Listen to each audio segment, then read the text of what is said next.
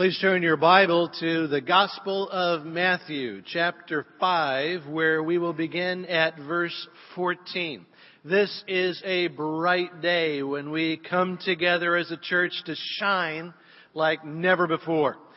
On this Thanksgiving Sunday, we have come to bring a sacrifice of gratitude to the one who sacrificed himself on the cross.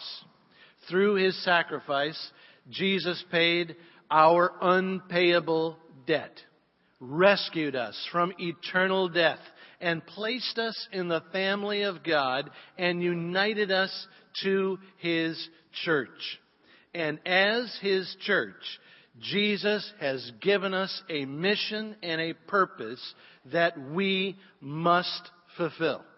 And Jesus addresses this mission and purpose in the theme scripture of our Shine campaign and the Lighthouse Project, where Jesus says in Matthew chapter 5, beginning at verse 14, "You are the light of the world.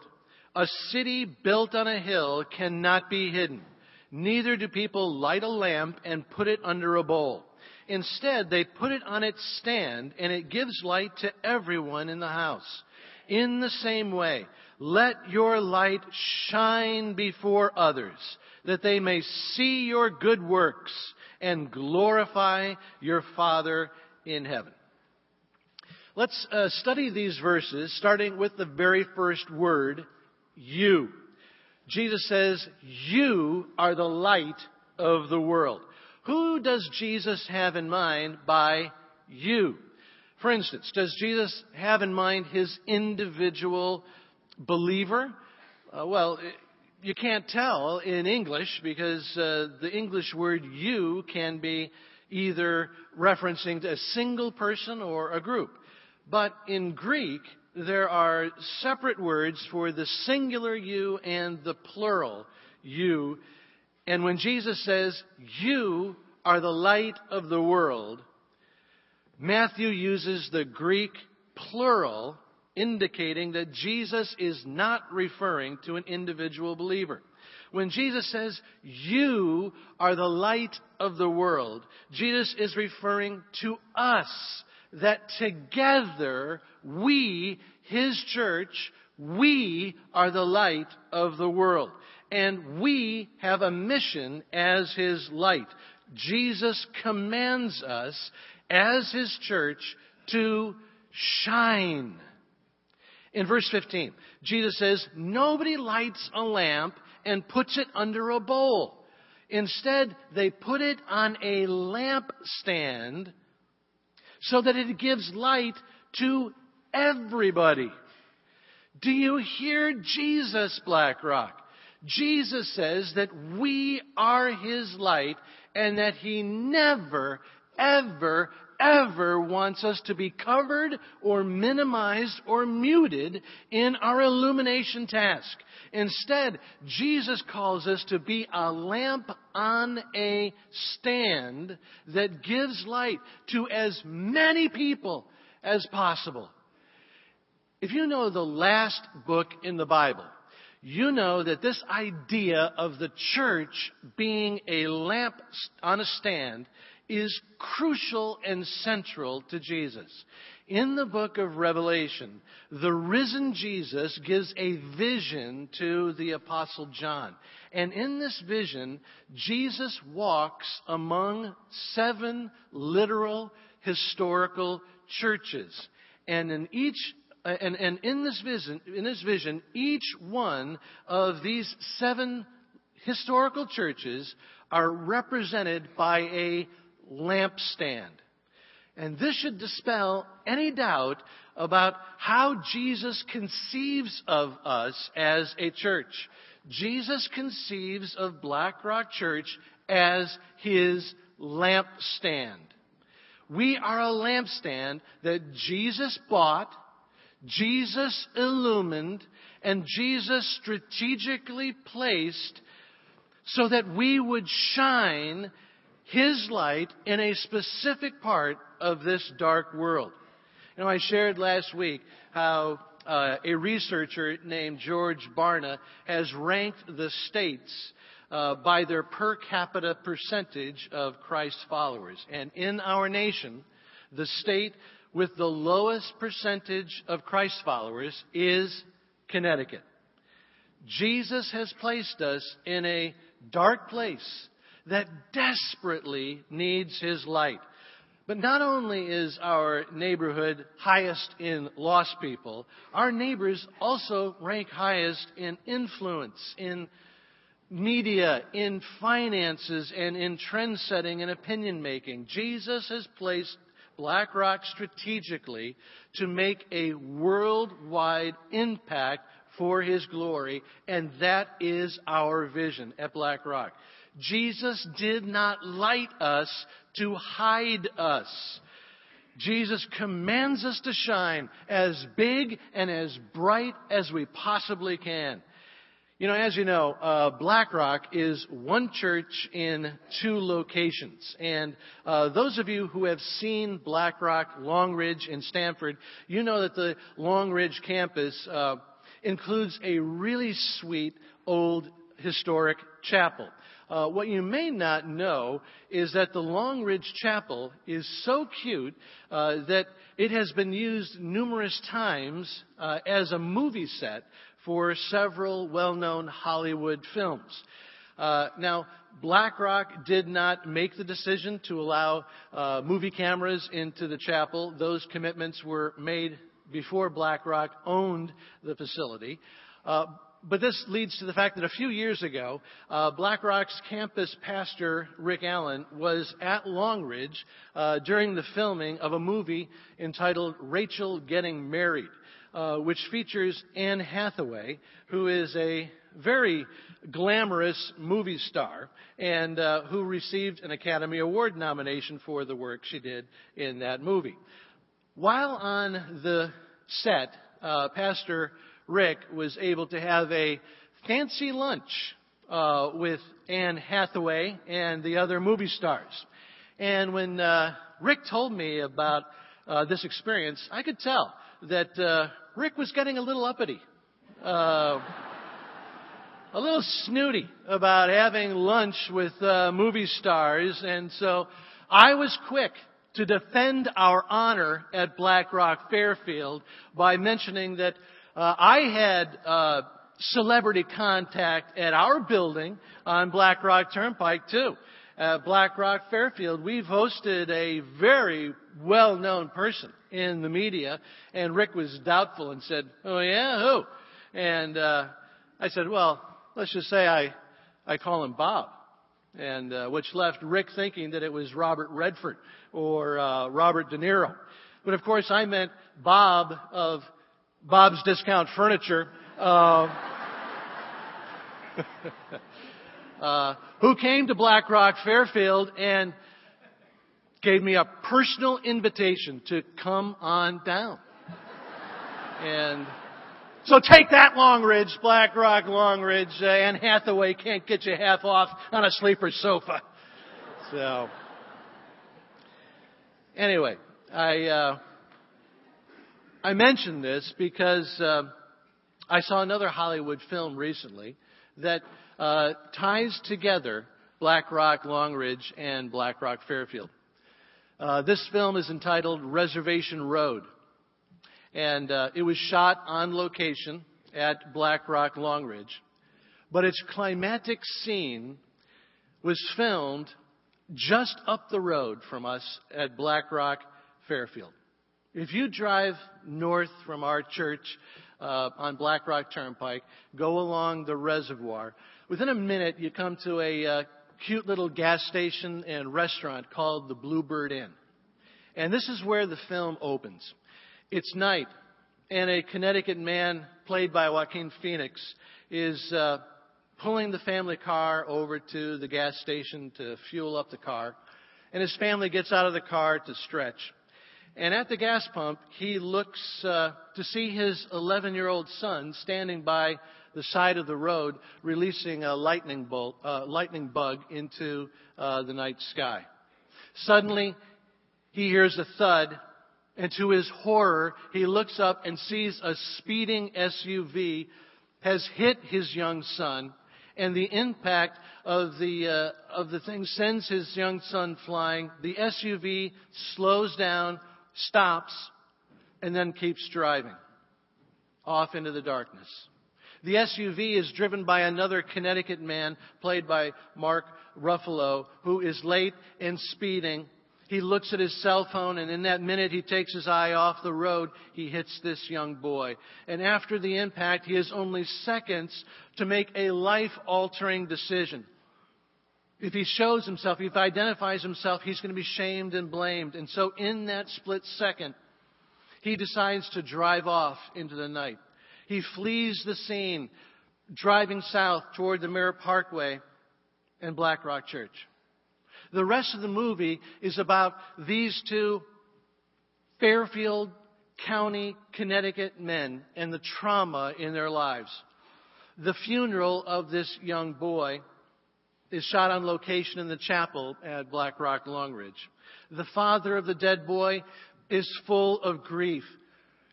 He is at first full of grief, and then he turns into rage and bitterness. Then he becomes obsessed with finding and hurting this unknown driver, this unknown hit-and-run driver who killed his son. And his anger destroys his relationships and ends up eating him up on the inside.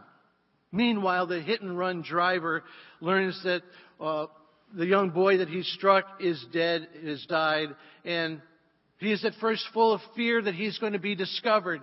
Then he becomes consumed with guilt, obsessed with hiding his sin and running from repentance. And as I saw these scenes played out in our neighborhood, I realized afresh that this is the tragic story of the souls who live around us. Our neighbors are trying to hide their feelings under their manicured exteriors, but inside they're dying with grief and guilt and anger and anxiety and rage and regret. Our coworkers, our friends, our associates, our neighbors they continue to suffer in the silent confusion and pain and lostness that comes with being separated from God, their Creator, with physical death just a heartbeat away, with eternity hanging in the balance. This describes our neighbors now, but this also describes the desperation we've all experienced on some level before we came to Jesus, the light of the world. We grew up in a very violent and unpredictable home. My dad had rage, these are just episodes of rage. It was very unpredictable, and oftentimes it would come in the middle of the night, and we'd wake up because he would just pull us out of bed by our feet, and you'd wake up when you hit the floor. I believe that God was very angry with me. I didn't even want to go to church, and I just believed that there was no hope for me. There was no forgiveness. When I went to college, I kind of just stopped going to church. I didn't stop believing. I just really had a disconnect. It wasn't that you were running away. It was just kind of ambivalence. I didn't understand why God felt so far off. And I never heard anybody talking about God in any personal relationship kind of way. I don't think any of us ever comprehended that it would really end up being a divorce. Or that he would never come back. The last 2 years have been an incredible struggle. Part of it was, I have to say, it definitely was being lost to God. Our marriage is over. My mother is never going to speak to my sister again. It's the whole world is falling apart. I always believed in God. I just didn't know what that meant. I knew about religion. It was more of a rule book and more of a ethical way to live than it was a relationship. I didn't feel any calling to the church. I studied Buddhism for a short period of time. I studied Judaism. I had thought the Bible was something that had been written for people long ago. I had never read the Bible. Most Chinese people, we are traditional, and then we were taught not to believe in anything spiritual, believing things like material, believing what you see. I was in the midst of going through a divorce. My family was breaking up, and I needed some help. There's disbelief, or that denial. You work through that, and there becomes anger and bitterness, fear, great fear for what the future holds. I was lost.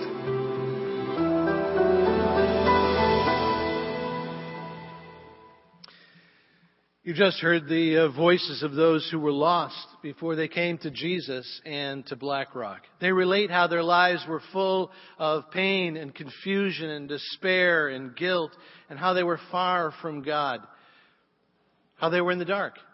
And this is where we all begin. We all begin in the dark, separated from God. But then Jesus changes everything. And here's where we need to go back to Matthew chapter 5, where Jesus says in verse 16, "Let your light shine before others, that they may see your good works." Now let's study this word good for a moment. There are 3 or 4 words in Greek for good. The Greek word for good in this verse means attractive or beautiful. So the good works Jesus has in mind are not my efforts at clean living. They are the beautiful works of Jesus in my life. When Jesus calls me to shine, Jesus is calling me to publicly celebrate and freely display the beautiful results of His love and His forgiveness in my life. But remember, the you is plural. That Jesus' call to shine is a call for us as a church. Jesus is calling us as a church to shine as big and as bright as possible with the evidence that God does beautiful works in ordinary people who come to Jesus. You know, as you know, we have a great Fairfield policeman who directs traffic in front of our building on Sundays. And just last week, this officer got talking with a Black Rock member who is part of the parking team. And the cop said, "You know, I've lived here all my life, and I still can't get over how many people come to this church. I've lived here all my life, and I can't get over the fact that this church actually turns people away every week, and then has even more people come the next week." And the Black Rock guy said, "Well, there won't be anybody here next week because we're all going to Fairfield Ward High School." And then he explained that we'd be here on Thanksgiving Sunday to bring a thank offering to God in the form of pledges so that we could rebuild and make more room for more people who need to experience God's love. And the cop shook his head and said, "You people are really different. I mean, everyone else is closing their fists, and this church opens its hands. When everybody else wants to take more, this church wants to give more. While everyone else is going backward, this church is going forward. I don't understand it, but it's really beautiful." Do you hear that? I don't understand it, but it's really beautiful. He has seen us shine the beautiful works of Jesus, which gets to His deepest craving in life. Do you know what the deepest craving is of a police officer? I mean, after donuts. I'm talking about after donuts. The deepest craving of a police officer is to see something beautiful. Because even in Fairfield, the police see the ugliest and the dirtiest and the worst parts of people. And in the midst of the viciousness and selfishness and greed and despair and anger and rage, they long to see something beautiful. Everyone does. Everyone longs to see something beautiful. And the beauty they long to see is found only in Jesus. Black Rock, Jesus calls us to shine. Jesus has strategically placed us in a dark place to shine the beautiful work that He does in our lives. So shine In the gloom of economic insecurity, shine a beautiful peace. In the night of fear, shine a beautiful boldness. In the cavern of sin guilt, shine a beautiful forgiveness and freedom. In the shadow of physical death, shine the confidence of eternal life. In this dark world of meaninglessness and hopelessness, shine with your joy-filled purpose and mission in Jesus. And as one by one, more and more people come to Black Rock and come to Jesus, we really will shine. I came to Black Rock, church. That's my first day, my first time ever being in the church. The people I met that night, they were really friendly to me. They were just showing like kindness, I just couldn't understand why, that first night, because I was knowing nobody there, and there was nobody. Black Rock's impact is having a relationship with God, getting involved in a church community, in a church family. I call it. Fellowship is different than what I grew up to think, what I grew up and expected, and what my experience was. He was preaching about how God loves you. And I felt like he was talking directly to me, that this gift of salvation is free, and a gift isn't yours until you take it. I've been driving by Black Rock. We lived down the street for 10 years, so we know where it is. Something drew me, thirst for something missing. I walked in the door to Black Rock. There was that feeling as if somebody had thrown a huge light switch up for me. We sat in prayer. Ben and Liz Chow sat in prayer for me. Somebody they'd never met before. Spiritual family is not anything that I have ever had in my life until I started going to Longbridge. In February, they started a divorce recovery workshop. It was a Sunday evening, and I just happened to open the paper, and there was a tiny little blurb in there for this divorce recovery workshop. I needed something. I needed some guidance, and so through that, Black Rock led me, to really accept the Lord Jesus as my Savior. I love to worship. And I came and I just really was so touched by the worship. Through my association in the neighborhood at Black Rock, I live right down the road, I heard about all this controversy of this new mega building being built, a couple of years ago. I said, I got nothing to lose. And the moment that I walked through those doors, it was like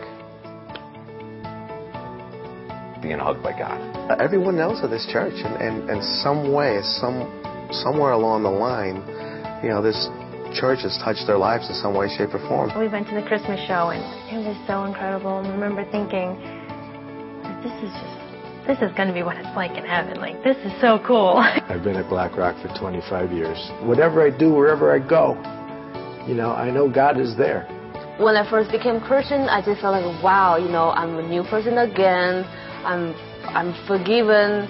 I can do so many things all over from the beginning. It's not easy to be a Christian, but I'm happy to be a Christian because I know there's a purpose why I'm here. When I first became a Christian, my initial response was I was so angry. Why hadn't anyone ever told me about this? Why didn't anyone ever tell me that I had this Father and there was this love and there was this redemption? You have to tell people. What if there's someone out there who doesn't know? And it's available to them, and no one's just taking the time to tell them. I mean, what a tragedy.